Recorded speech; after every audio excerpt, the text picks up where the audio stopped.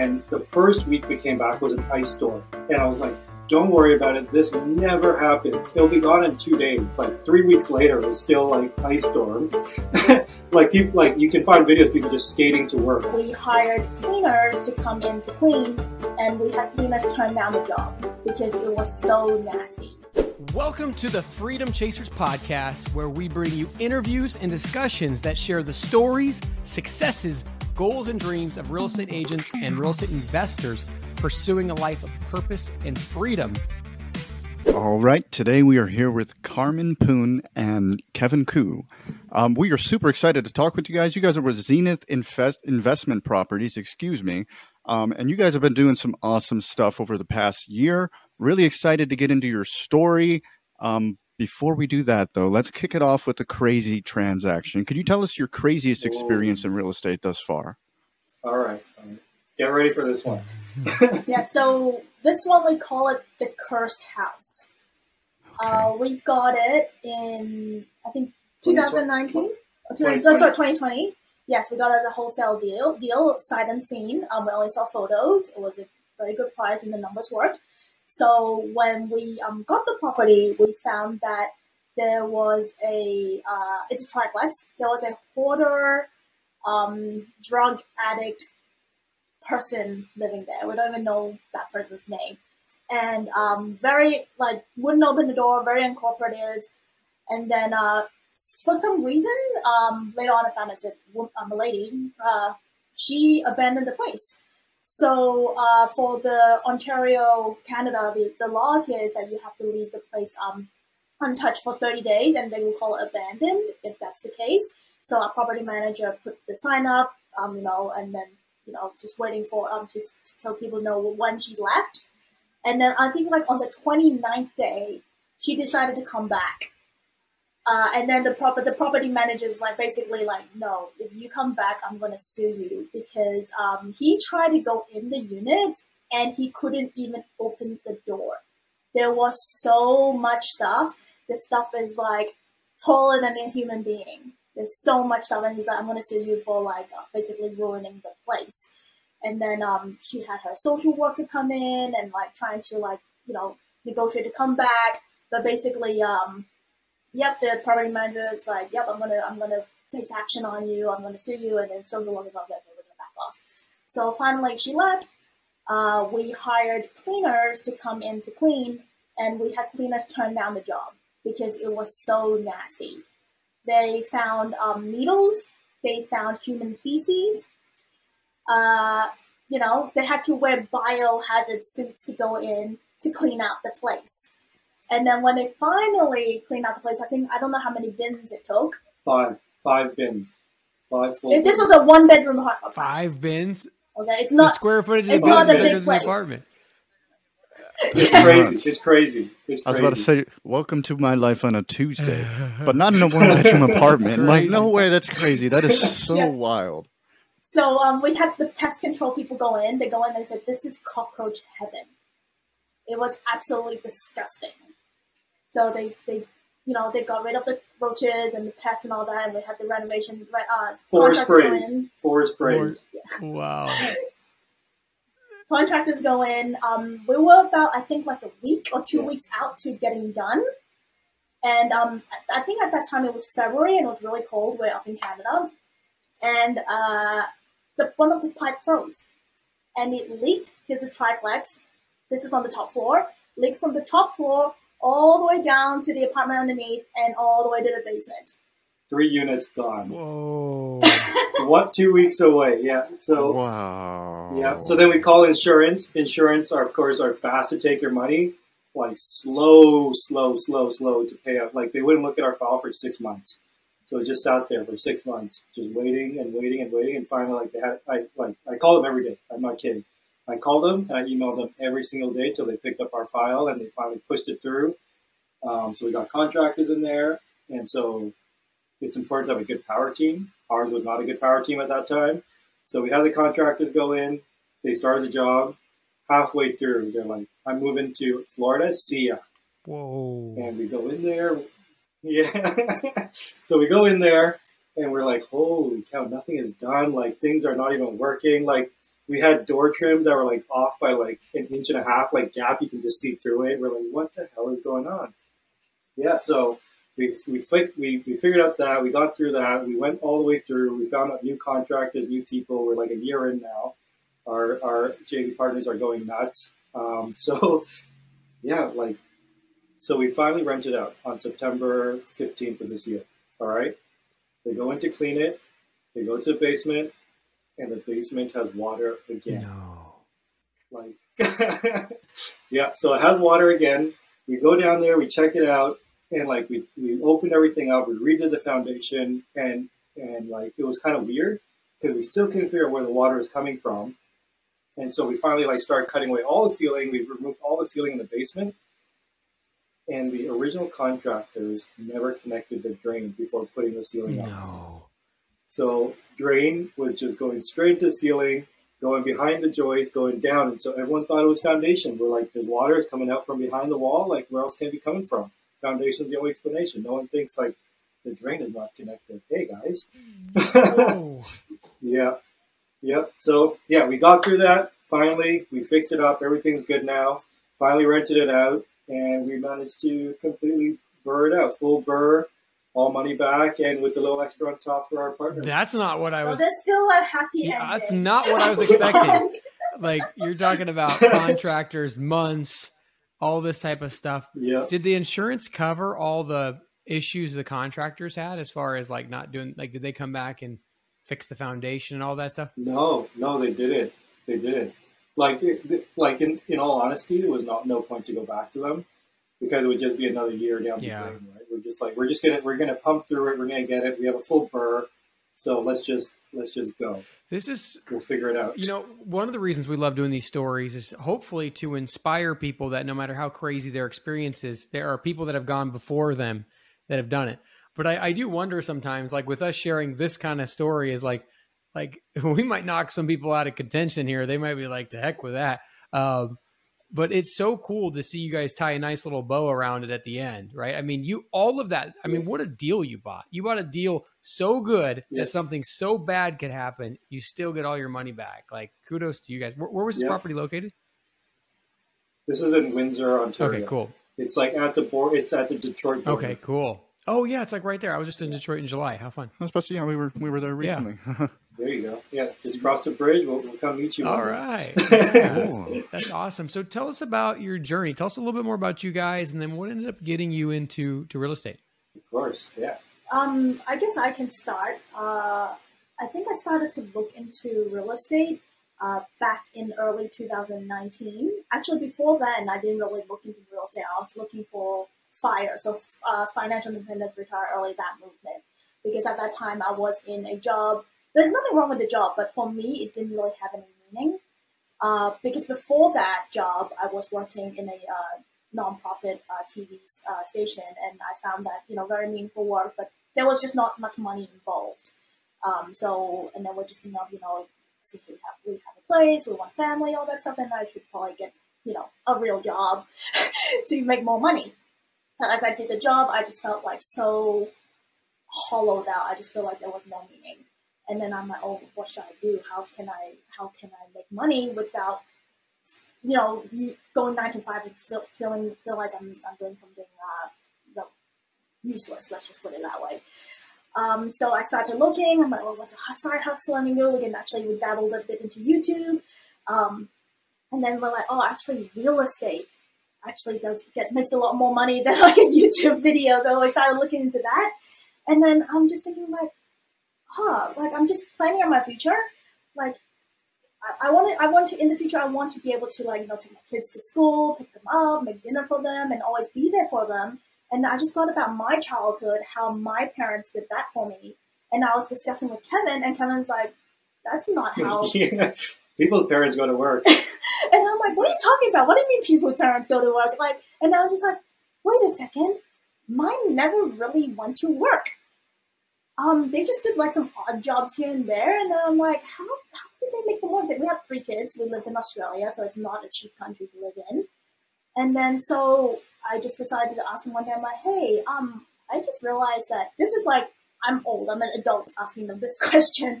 It was like last year. Well, a couple of years ago. Yeah. So how did you make it work? And they're like, oh yeah, we had some real estate, and then that's how we were able to move you guys and, all that stuff. Like, they said it so nonchalantly. They're like, we did real estate, obviously. And I'm like, why didn't you tell me that? what, like, I want this. And they're like, oh, we moved you to Australia because, we wanted you to have the freedom. We wanted you to have the education. And now you can have a regular job and have a peaceful life. And I'm like, but this is, I guess, like, to them, this is like great, like, because they never went to school in China. They like basically left China I was born in Macau.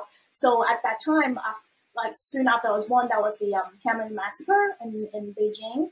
So that's when the communist government used tanks and crushed the students who wanted like freedom of speech and democracy. So when they saw that, they were like, oh crap, I better move my family because I don't know how with the geopolitics there, like Macau would go back to China in 1999. Like Hong Kong went back to China in 1997. So they're like, we better leave before that happens. So, so in, I think about 5-6 years time, they made a lot of money, enough to move the whole family to Australia. And then my siblings came. So my sister and my brother are 6-7 years younger than me. So in between that time, they hustled real hard, built real estate, and then they moved. And then they just never mentioned it. And I just lived my little fairy tale happy childhood life where both my parents are always there, and they're always at home, and they always pick me up, all that stuff. I never really thought of it because I'm just thinking about my situation. I'm like, hey, wait a second. If I had a kid, then how am I going to make it work? Like 9 to 5, like I need someone to pick them up. I need childcare, et cetera, et cetera. I'm like, that doesn't work. So, so when I found out it was real estate, that's when we decided to do real estate, and we bought our first property in July 2019. It's a fourplex in Windsor, and then we're like, okay, we can maybe one a year, and then we bought the next one the year after that. But afterwards, like the prices was like way high. Once I think appreciation was like through the roof, and so we felt like, oh, I don't know what to do. We feel like we've been priced out, and we were very stagnant, especially like since COVID hit. Everything was just like through the roof, and I guess that goes into the next mindset part. But I want to backtrack a little. Bit. Kevin and I both, how we met was that we both worked in a nonprofit TV station. So we both, our parents were very supportive of us, like doing things like that helps people. And they never really cared about money in a way. I guess for my parents, they had money, so they didn't care. But then now as an adult, I'm like thinking like, hey, how do I live like in this society? I need money. And so that's why I, moved to a more corporate job. But then, even though I'm doing real estate to help ourselves to be more financially independent, our hearts is to go back into doing something meaningful that can help people. So this is kind of like our why. It's not just to like, okay, so I can be there for my kids. Yes, I want to do that, but I also want to be able to spend time on projects that I care about.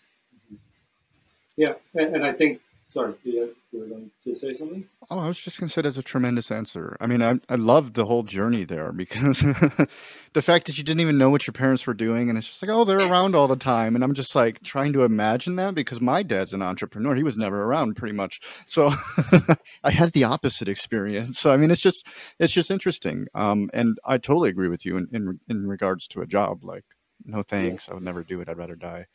So go ahead, Kevin. No, I was going to say it like just going off of where she was going, like our why is a big reason for real estate. And like for both of us and for me in particular, like I work in like an indie production company, and a lot of the stuff we do is based around human rights, which is what we want to do. And like your podcast is titled Freedom Chasers, right? We want to bring freedom to other people as well. Not only financially, but also like on the human rights front, because there's a lot of things going on around the world. And so like part of that is the company I work for. We did a doc over the last 5 years.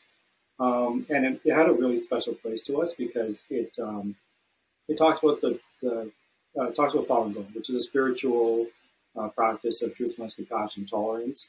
But I guess they started to crack down on it in China because of how many people started to practice it. And so people are arrested, people were tortured, people are killed, and not many people know about it. So the doc is based on that, and it's called Eternal Spring that we did. It took 5 years to make. It's half animation, half live action. And it talks about how people in a certain city counter the government's narrative and how they took over the airways to get their message out and out to the city and, well, the country in effect. And so that's what we worked on for 5 years. I kind of have a part in it as well.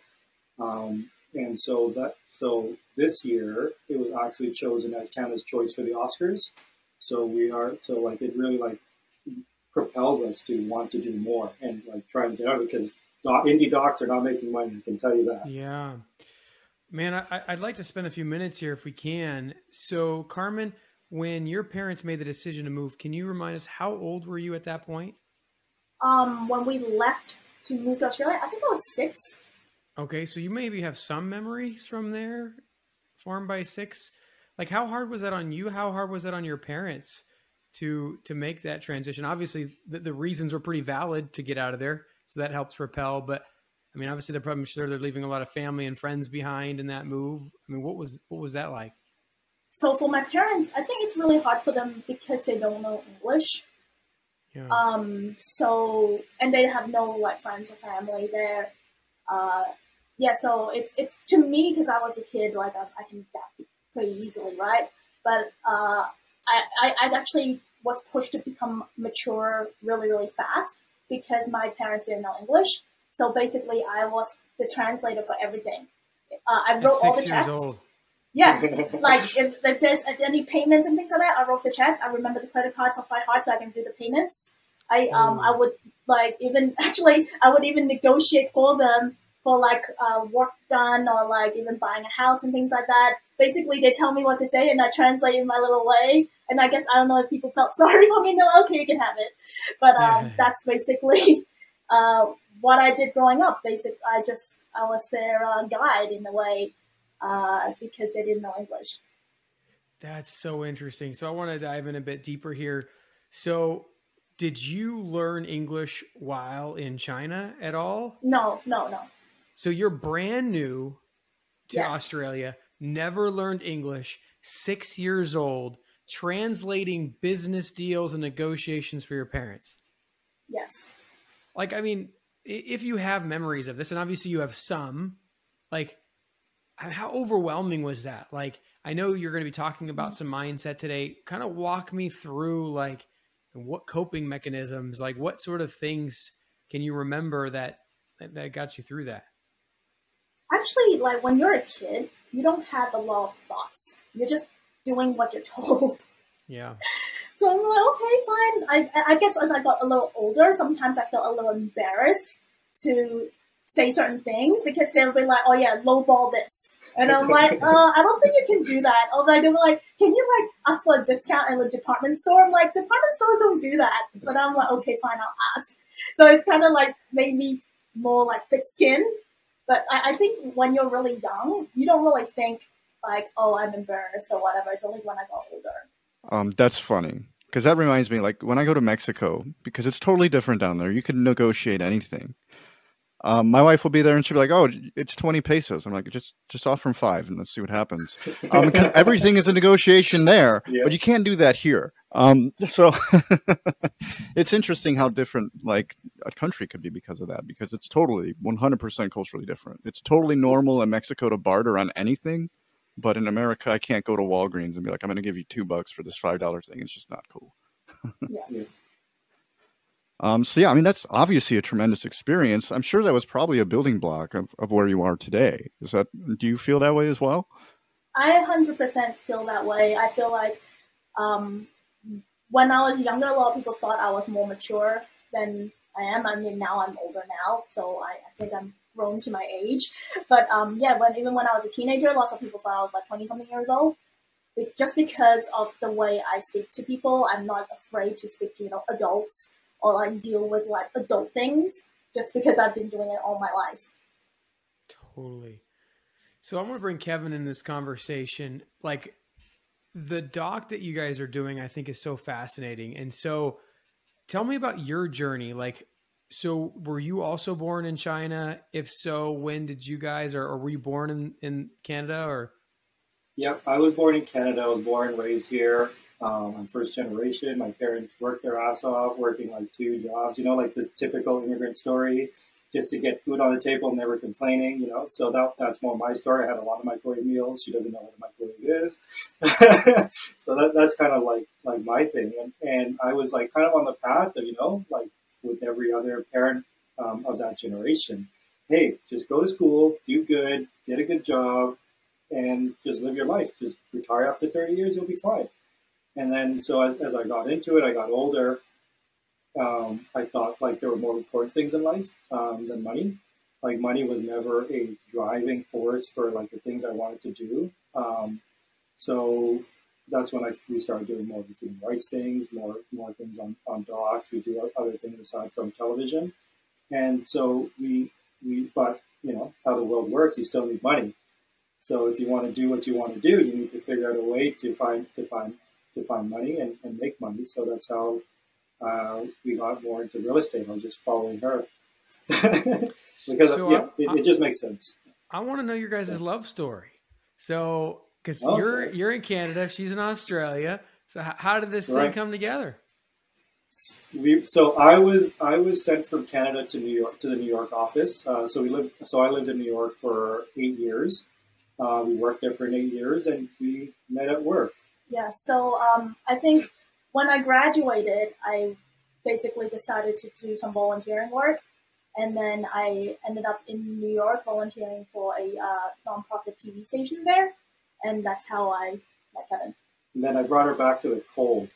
it just got colder and colder and colder, yeah. And I'm like, why don't I go back to Australia instead? Why did I follow you to Canada? I'm so stupid. So okay, if we have time for a short sidebar story, go for it. When we're moving back, right? I'm like, global warming, no worries. There's not even winter in Canada anymore, and so we came back that year, and the first week we came back was an ice storm, and I was like, don't worry about it. This never happens. It'll be gone in 2 days. Like 3 weeks later, it was still like ice storm.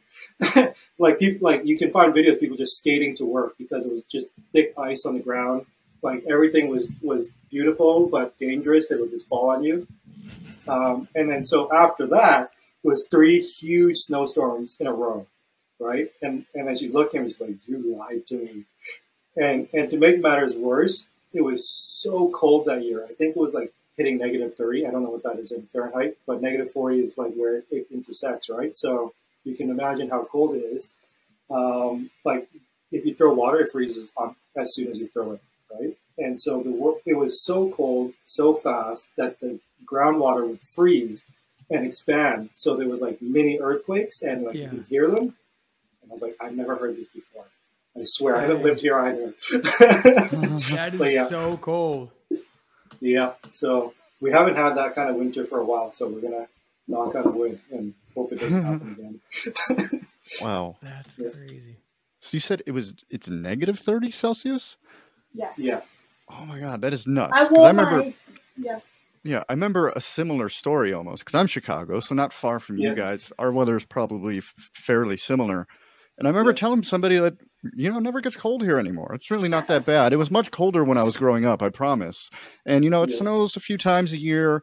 And then a friend of mine came to visit or something. And that was when we had like this huge polar vortex, and it was like -30 degrees. And exactly like you said, if you threw water up in the air, it would freeze. And I'm just like, it's not normally like this, dude. Like, sorry. Yep, it happens. It was colder. It was colder in Chicago than it was in Antarctica that day. So it was pretty nuts. That's a cool story. I was curious too how you ended up from Australia to Canada, but that pretty much explains it. So let's kind of bring it forward now. Like, you guys are big on mindsets. Like, let's talk about the biggest challenges with mindset that you guys have had so far, because obviously if you're passionate about it, you probably had an issue that you had to solve in the past.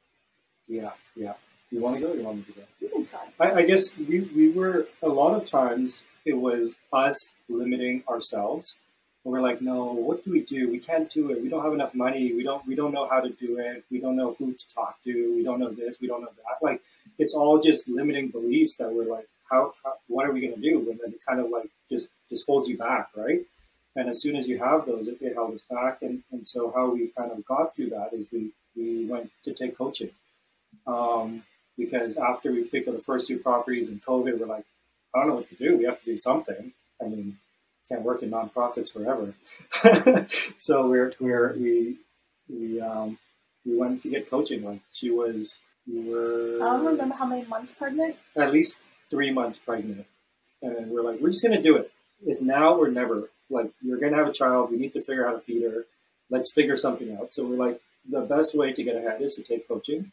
And so after we took the coaching, it was through Infinite Results Program with Corey McKinnon and our coach, Mark Smith, huge on mindset. Like, he's all about mindset. He spent tons of money on himself just to improve that portion of his life. And so he's passing that down to us. And so going through that, like, one by one, we're like, oh, we're actually really good at numbers. We can figure this out. Like, we do this all the time. Like, our job is always high stress, high velocity. That's, real estate is easier than that, right? And so just one by one, we get through and peel all back all the layers of the onion, and we figure out a way to get through each one and solve each problem. I love this. And so you can kind of see Carmen's early life adventures and talents coming into play. And I like how you frame it as a comparison of difficulty, right? Like, writing documentaries and maybe challenging the communist regime in China is probably a bit harder than fixing some pipes that are not connected, right? As far as magnitude of difficulty. So, like, usually what we do in this show as far as the progression is end on purpose. But I think today, let's flip the script a little bit. Let's go to purpose now. I think it makes more sense. And then maybe we'll get into real estate, because I love how your real estate's fueling your passion. If you can dive in a bit deeper and, really, like, as much as you're willing to say, like, what human rights violations are important to you, and what's the battle, what's the terrain look like, and just give us an idea of what you want your vision to play out in. Of course. I guess I'll go first. Yeah, it's okay. Because for me, it's like, it's direct right now. Like, the last film I worked on, I'm not the creative person. I'm the guy that's behind that makes sure the work is done, the budgets are on time, people are doing their work, and people get whatever they need. So that's my job in the back as a producer. So it's a project that we worked on for 5 years. It's about the phone. We kind of talked about that a little earlier, but the violations that happen within China and it kind of happens every 10 years or so. And that's how they kind of keep their power, and that's how the communist mindset kind of works, right? You control the people by instilling fear. So it started with the student, like, I'm not going to go all the way back, but it was Cultural Revolution. There's a bunch of things between. But more recently was the Tiananmen Square massacre, the students. There's the Tibetans. Then there's the Falun Gong. And then there's now the Uyghurs. So you can kind of see like, every time there's something new. And it's not like a one-dimensional problem. But so we not fight it, but we address it for us personally, because we do practice Falun Gong. We talk about a lot about that, and we can see, like, there's definitely patterns of how they do things. So we're trying to tell people, okay, this is kind of what's happening. Like, this is this, like, they're persecuting people, they're killing people, they're doing these kinds of atrocities. And how do we best raise that kind of, like, raise the attention towards it, right? So my thought was, like, you can do like a one-on-one thing. I can tell Carmen, I can tell you, I can tell other people, but media is that makes a huge impact on people, right? You can reach millions, hundreds, millions, thousands, whatever, of people in one go, where, like, you want to talk to one person at a time. So that was kind of the medium I chose, and I stuck with this doc because it really did mean something. I could see it going somewhere. And so as we followed through the story, like, you meet all these really interesting people and talk about, like, the things that they've gone through, and it just tugs at your heartstrings, and you just want to try and do more, and you just want to help more people. Oh, my turn. Yeah. I'm just Go still ahead, listening Carmen. to you.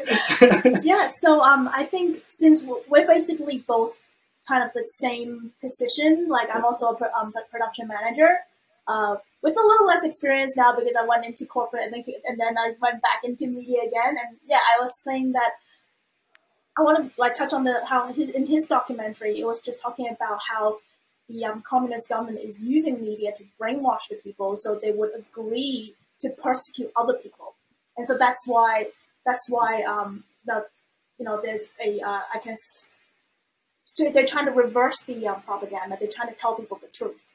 So I think for me, it's also like within the media being able to tell people the truth and letting people raise the awareness and letting people know what's going on. Because right now there's just so many biases. Even whatever news that comes out of China, it's all state controlled.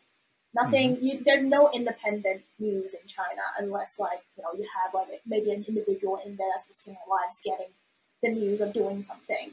So my passion is to be able to go back into working on some of these projects and letting people know what's going on. And it's not just within China because the way China is, how much of the economic, I guess, power that they are, so many people know what's going on, but they're not saying anything or doing anything about it. And so you don't even really hear about it in our regular mainstream media, right? About any of these things. So being able to let people know the truth and tell people the truth is very important to me. Yeah, without a doubt. Like the things going on with the Muslims right now. I mean, that's pretty black and white. Everybody knows it's happening and nobody's doing anything about it. It's kind of crazy.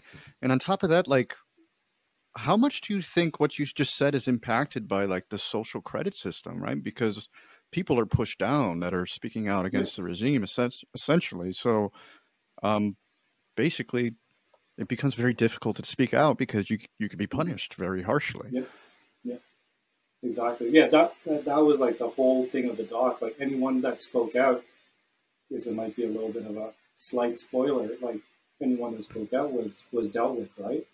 And they dealt with them in their own ways, which it was hard to make the doc. I can tell you that it was hard to find people.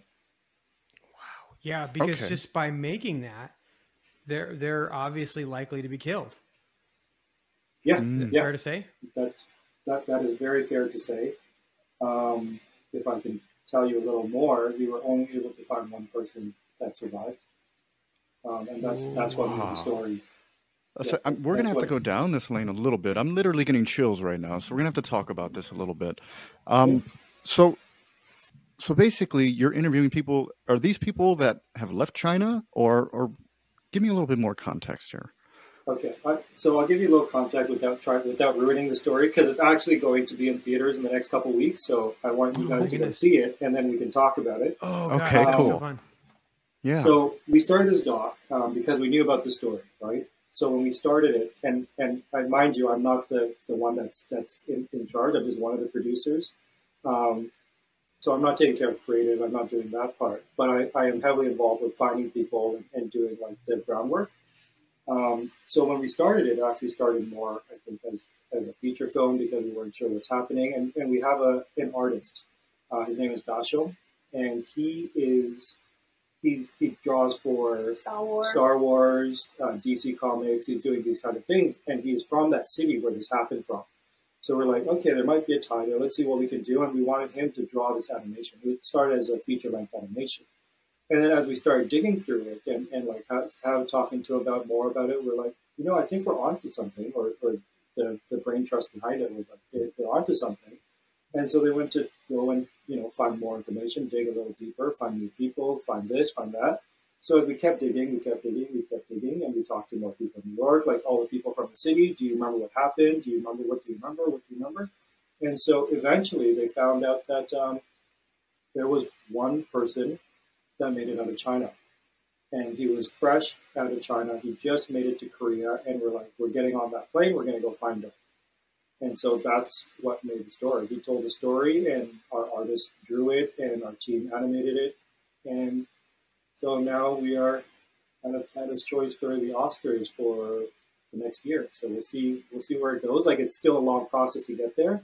We're on a long list, but it's just good to get that recognition and know that people are paying attention. Yeah, and forgive my ignorance. So this goes to theaters. Yeah. To get exposure to the U.S., to Yeah. Canada, those types of places, I'm assuming. Yeah. And Yeah. so, but media in China is controlled from. Yeah. So the message getting to China would be difficult to get there, right? Or 100%. It would be difficult, definitely, to get there. I'm sure some sort of bootleg version might make it in one day, but it would definitely not pass any of their filters, any of their firewalls. Like, people are dying for information there, literally dying for information. So that's kind of why we have to impact it from the outside, right? Like, those in there, they're stuck. They are within a trap. Anytime they speak up, they're at risk. They put themselves at risk. And even like people from our company does other things. Lofty Sky Entertainment, they do games, they do animation, they do other things. And so the head of the company, Jason Loftus, we had other games that were actually already in China and made it through, and they cracked down on it and they said, you can't do this, and you know why. Like, that's pretty much what they said. And then they took it out of the market in China, and then they called his wife, who's Chinese, and funny enough, from that same city where our documentary is based, and they called their family, like, hey, you got to watch out, like, really slyly, they just put that kind of message and trying to coerce people from inside to influence people outside. dang. So this is not our standard interview. No, it's okay, right? It's okay. Oh, it's great. Oh, it's totally okay. Like our intrigued right tagline now. is increasing people's freedom and purpose. And, we believe that increasing people's financial freedom allows them to feel freer to pursue their purpose, which is essentially what you guys are doing, right? Exactly. It's like, once the finances are taken care of, then you feel the freedom, right? And this is actually a common theme that actually goes through a lot of even, religions, like obviously being here in America, where it's generally been founded on Christian principles. Like, that was something that even Jesus did. He came and he said, hey, look, like, I want to heal you spiritually, but before I could do that, I'm going to heal you physically, so I have that ability, right? And so it's like, as humans, the hierarchy of needs, right? First, food, shelter, all those things before we could serve these higher need levels. So, I think it's interesting, but while I think we generally tend to care for like our financial needs first, I think a lot of us feel way more fulfilled by the other purpose, significantly more than having a house even.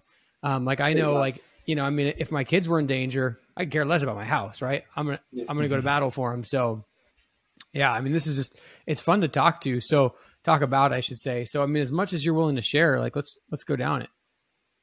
All right. So some questions that are coming to my mind. So you guys obviously, you were 6, Carmen, Kevin, you were, your parents came over, it sounds like. And so what cued you guys? Carmen, was it conversations with your parents? Like, how were you guys cued in to know that, okay, human rights is a thing that's on my heart, and knew it was a pursuit that you wanted to go after? Yeah. So, as Kevin mentioned before, we both practice Falun Gong, which is what's being persecuted in China. So I started practicing before. I'm sorry, can I pause you for a second? Yes. Can you explain what that is a little bit? You don't have to tell the whole thing, obviously, but sure. like, give us a broad strokes overview so the audience could have an idea, because I imagine most of them don't know what it is. Yes. So Falun Gong is a spiritual cultivation practice for the mind and the body. So in terms of the mind, we follow the principles of truth, compassion, and tolerance, and try to strive to be better people. And for the physical part, we do Qigong exercises. So kind of like, Tai Chi, meditation, that type of physical exercise. And so for us, we started in 1998, actually, because at that time my mom was always very sick. She goes to Western doctors, goes to Chinese doctors, whatever doctors that she can find, but she was always still ill. So she just went into like a community newsletter kind of thing and saw that, free Qigong class, free classes. So she just went and joined, and basically after learning Falun Gong, she felt better. And then she basically got the whole family to start practicing. And so when being able to see the transformation in in my mom and in both my parents, in terms of like their temperament and how they are, more patient and better people. I guess I was pretty young then too, and I obviously just tagged along, but I also like believed in those stories of being good will be rewarded with good, being bad will be punished. And basically, I know we have a community of people who practice as well. This was in Australia, actually, not in China. So, and then so when China decided to crack down on the practice in 1999, we were very confused. And we were looking at them like, oh, these are just people that are doing exactly the same thing as I'm doing. We're meditating in the park. We're trying to be better people. Why are they being persecuted? Why are they being tortured? Why are they being killed? And so from there, there's kind of like grassroots efforts. They're like, okay, let's go and raise awareness. So when we were young, like my parents would take me to go hand out flyers in the street, so people would see, because we're like, what can we do right outside? We're not in China. Like we're not gonna go there and fight. You know what I'm saying? We're not gonna go and do stuff there. But so how can we make a difference? So I remember like I used to like go in front of City Hall. They would give me a mic. I would make a speech, and then we would talk to councillors and MPs and politicians. I would hand out flyers in the street. We would hold banners. We would try to do whatever we can, parades, rallies, whatever it is. And so I kind of grew up like that, just because we really want to help people who are in that situation, who are being persecuted in China. Just because we just cannot fathom why something so good is being persecuted and people are being killed for doing that. And I guess as I got older, I understood, it's because of the communist regime. They want to control people, and that's how they control people. So that's kind of how I got into human rights. So thinking of the logistics, so you guys fly to Australia, you're living in Australia. Is it so locked down from a tech perspective that they're tracking phone calls, listening in? Can you call people at this point and get their story without fear of them being persecuted for it? Or what was that like? So you mean calling people inside China? Yeah. Is that possible even when you were? You can call. Yeah. But then there's they are very, very good with surveillance and tapping. So you need to be very careful. I remember what we used to do around holidays time. We would gather at some people's houses, and we would handwrite letters and send it into China so people can see and find out the truth. So there's a lot of different things that we try to do that's more, I guess, quote unquote grassroots, that's not as trackable. And then I guess as I got older, I'm like, wow, how many letters am I going to write by hand? How many things can I do one at a time, talking to people? How many flyers can I hand out? So that's why I got into media, and they're like, okay, I want to amplify that voice. I want to amplify being able to tell people what's going on. And I know you guys are here, in Canada. And so essentially, what do you fear any repercussions about what you're doing? Because you're not in China, but do you fear any repercussions for what you're trying to do? I think for me is that when my grandpa passed away a few years back, I wasn't able to go see him because I know they know who I am, right? So that's the main thing, is that I wasn't able to, see family. Yeah. But in terms of I know people who are outside, in the US and Canada, that have been threatened by, some communist spies or whoever it is, of their safety here overseas. But I mean, right now, I also feel the more open you are, the more aware people are, the less they're going to do stuff to you. Because if I told you hey, because you're in the media, something right? happens, yeah. Well, if I tell you here, if something happens, you know who it is. Then you know what I'm saying. It's better to be out in the open than be secretive about it. So totally. I've learned before I had that thought I better not tell too many people about what I'm doing. But as I did more of this, I was just hey, they're scared of exposure. Basically evil is scared of the light. So the more you can expose it, the more scared they're gonna become. So we're not in the wrong here. So why am I the one hiding? Yeah. Yeah. It's like when Elon Musk started tweeting out like, hey, I might be dead here in a couple days, guys. Just giving you a heads up. Someone's trying to kill me. Yep. That's wild. Goodness gracious. Like, all right. So I got some psychological questions. And Tim, hop in anytime. I'm just asking questions after question. But from a psychological perspective, like, you guys obviously have a passion for this, but like, are you guys like thrilled by the challenge of it? Is it like overwhelming? Like, tell us about the mindset, psychological aspects of this whole journey. I guess for me, I've always liked the challenge. I like puzzles. I like trying to figure it out. And like our whole, like my job, that's all I do, right? I just figure out something like what Murphy's Law, anything that can go wrong is going to go wrong. That's me. So I put things and piece things back together, and I like that. So for me, that's always been my mindset. Let's figure it out, take it back a step, let's evaluate and then see what we can do next, what we can do next, and what the next steps are. So that's been my kind of mindset for things, like whether it's doesn't matter what it is, like human rights or for real estate or for work. That's been my kind of thinking. I think for me is to be honest, sometimes it's a little tiring because you feel like, oh wow, it's like a David versus Goliath kind of battle, right? And you don't really see when it's gonna end. So it's like, wow, how long is this gonna be? And then like, why don't I just like go back and enjoy my life? It's not that I'm saying I'm not enjoying my life, but like, just have a typical life and go work a regular job and blah, blah, blah. But then I tried that. And then when I tried it, I'm like, wow, my life is meaningless. So that's why I'm like, yeah, this doesn't work. Once I started on this train, I need to keep going. I need to go to the end. Yeah. I mean, absolutely. It makes a ton of sense. I mean, obviously you're fighting against, I think China actually passed us in GDP, right? So you're fighting against the strongest economy in the world.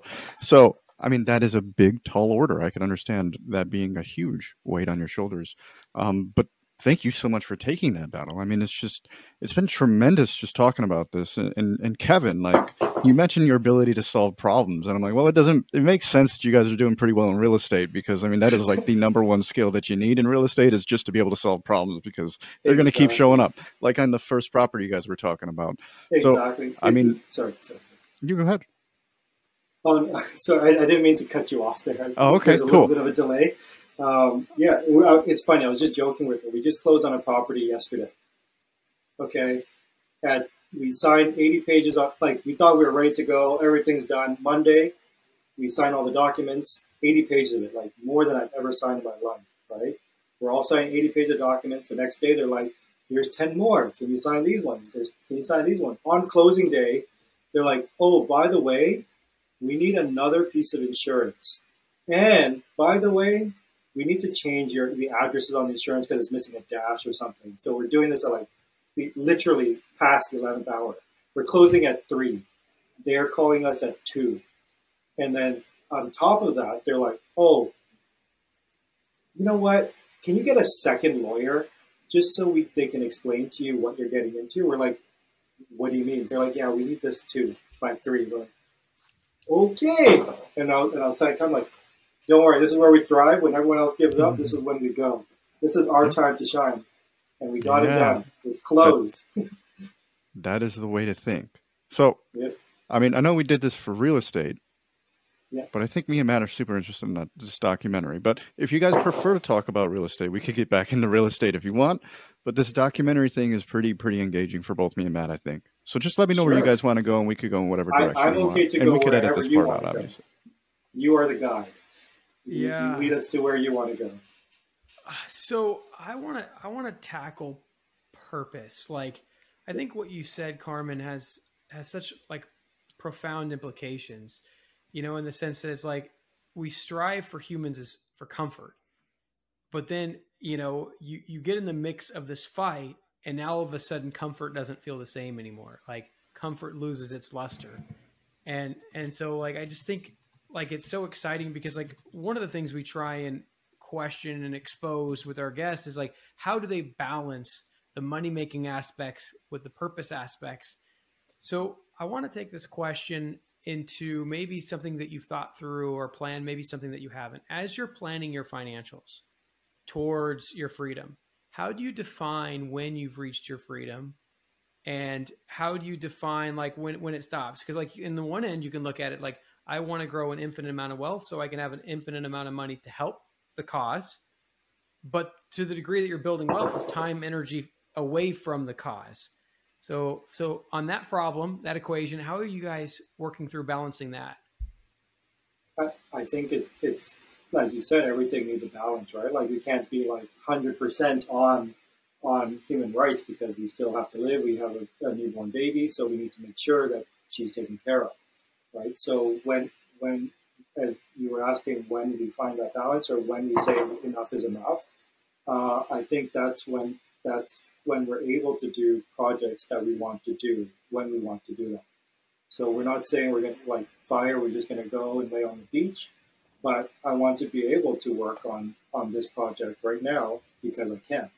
And it doesn't matter how much I'm going to make. It doesn't matter if I make nothing, as long as I can do that when I want. And if I make something on that, then great. We can live too. Yeah, and I think like it's not that we will stop one thing and not do the other, because like right now Kevin is still working. I'm on mat leave now, but later on I'll go back to work. So it will happen at the same time. It's not like I'm going to put this on pause and then do this thing. It still happens simultaneously. We just realize that whatever money that we make from these projects is probably not enough in this day and age. Yeah. And part of that goes back to real estate, your question here, because, like it takes time, right? We're new to this. We've only been doing a couple of years, but we figured out and we were told that the main thing to get this off the ground and to spend less time on it is to build the systems. So right off the bat, we were building systems, figuring out like what goes where, and that's like my personality. If I took that personality test, it says I'm an operator, and I just like things in order. I like things, how it works, one after another, everything organized. And so that's what I focus on. I focus on building that system so we can talk to our VA, we can talk to our assistants, we can talk to our contractors, whoever's helping us, and they know exactly what to do without too much oversight. So we're going to be the ones that oversee it, yes, but in general, they are able to do most things themselves. Yeah, this is absolutely tremendous stuff. So I wanted to congratulate you. I don't think we brought this up on the show yet. You have brought up your daughter a couple times. So she's 5.5 months old last time I spoke to you, so I might be a couple weeks off there. Yeah. Congratulations. And you guys have managed to acquire a property every month since she was born. And so that's impressive too. So you guys are still acquiring properties. You guys are working on this documentary. You guys are just crushing it out there. So, I mean, I just want to say like hats off to you guys. And that's kind of a segue to my question here, because you guys obviously have a career in the media industry. Like, have you been able to utilize that in your real estate business to assist you, or just give me an idea, because I feel like that would be extremely relevant experience. I don't know if I want to do that. As in, like, I will like piggyback off like, I know some knowledge like in terms of like making videos or social media and all that.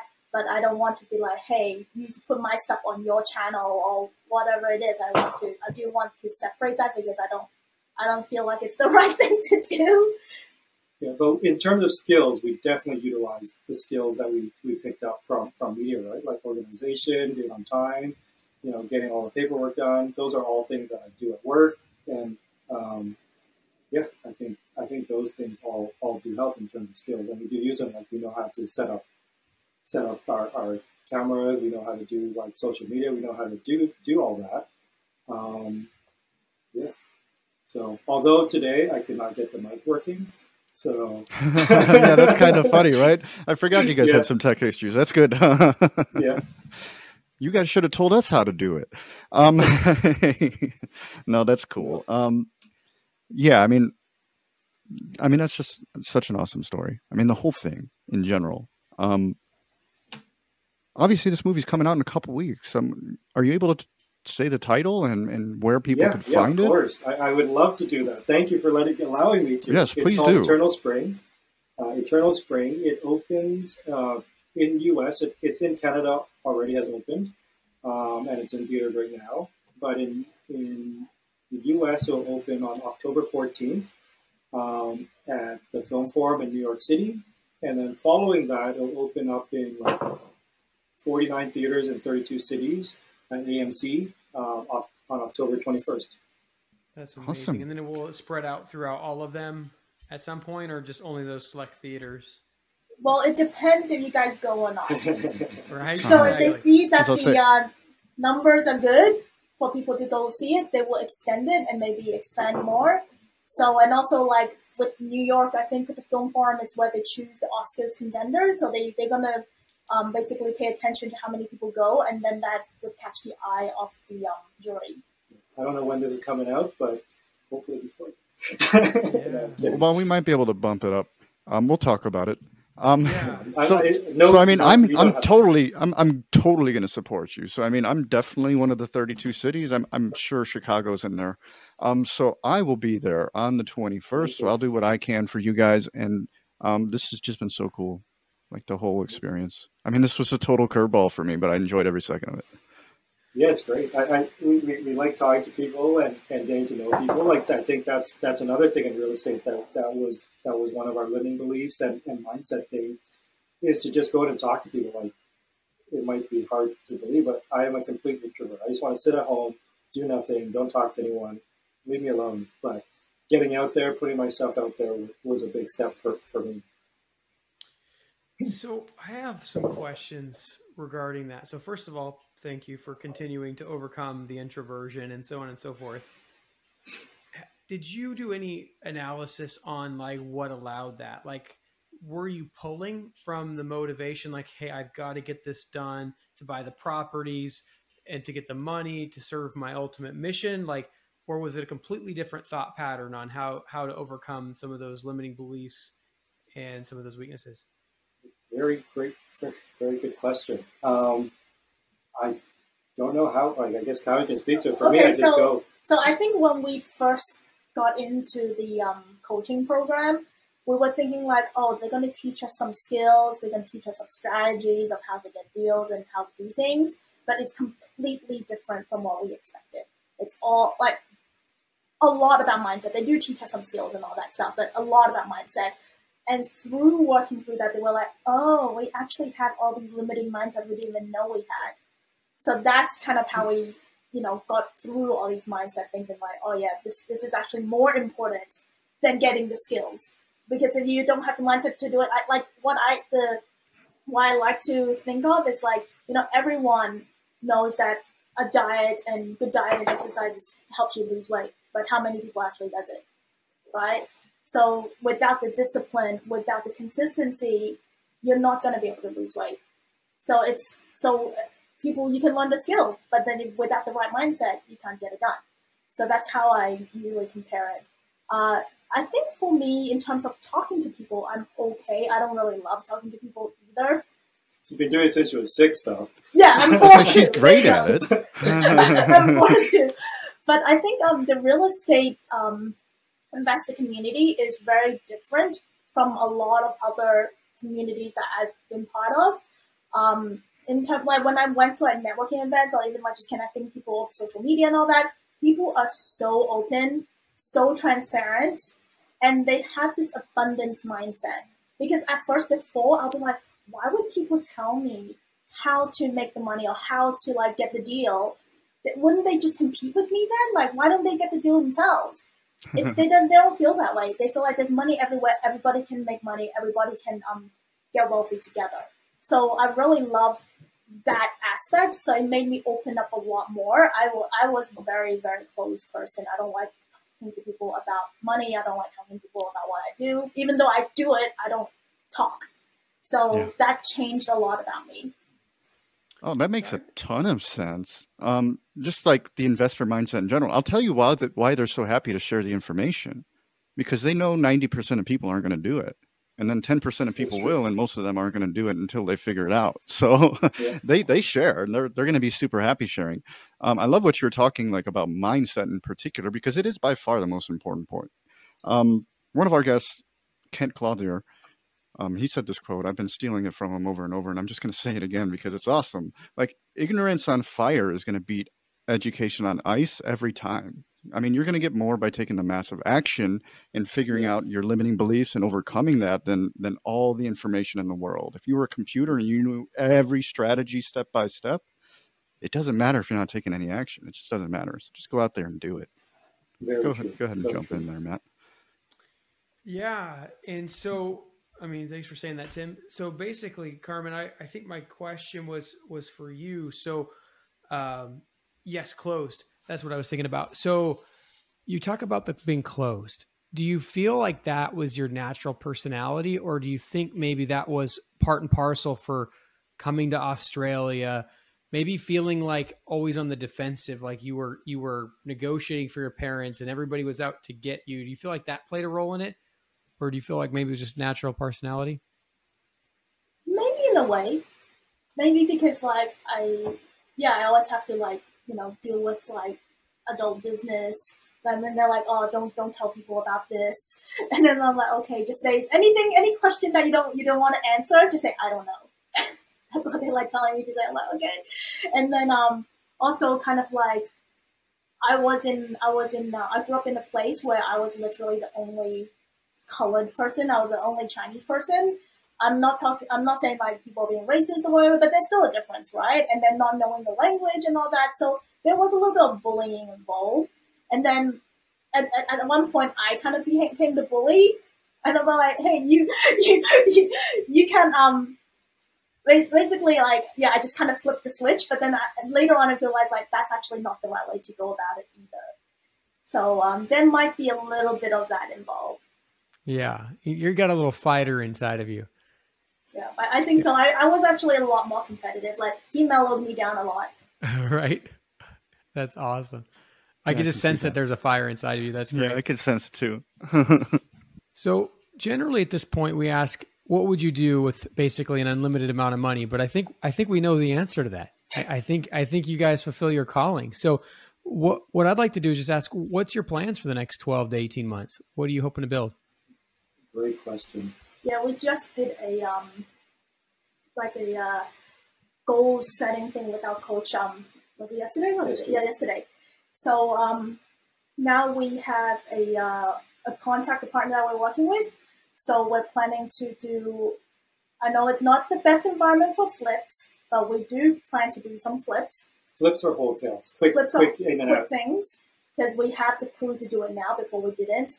So since he's on the ground, he can tell us exactly like, okay, this is how much it's going to cost and how fast I can do it. Then we can do all those calculations and say, okay, this is how much profit we can make, yes or no. And then from those profits, we hopefully can get more birds and hold more multifamily assets. And I think the eventual goal is to build out our systems better and get more people that can help us run the business. I want to be able to run it like an owner and be able to like step away for a bit and not have to worry about it. So we're still like pretty much boots on the ground in some places, but hoping to inch towards that within the next year. That's absolutely tremendous stuff. Carmen, can I ask you a potentially controversial question? Okay. It's not that controversial. So you lived in China, Australia, America, and Canada. Yeah. If you had to pick one of them, which one of them's your favorite? Okay, so I didn't live in China. My parents was born there. I was born in Macau. So okay. That's kind of like Hong Kong, but like Hong Kong was a British colony and then Macau was a Portuguese colony. So I was born in Macau, but now it's part of China. Anyway, lots of geography and politics there. Which one I would call home now? Which one I enjoy the most? There's so many aspects. I don't know how to answer this. So, okay, Macau for the food and the culture. Australia if I want to retire. New York is for fun. I don't know. Canada is okay too. I'm not answering your question. I'm sorry.